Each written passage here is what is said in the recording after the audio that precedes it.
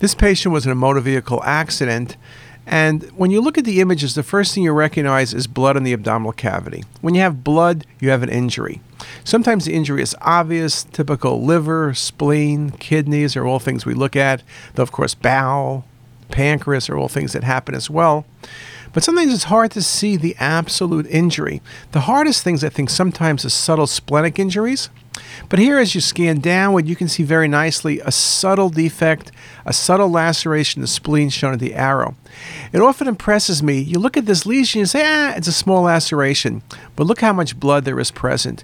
One of the things to recognize is CT is very helpful because in this patient, you can monitor the patient with sequential CTs as necessary, but you can preserve the spleen. So patient had no surgery.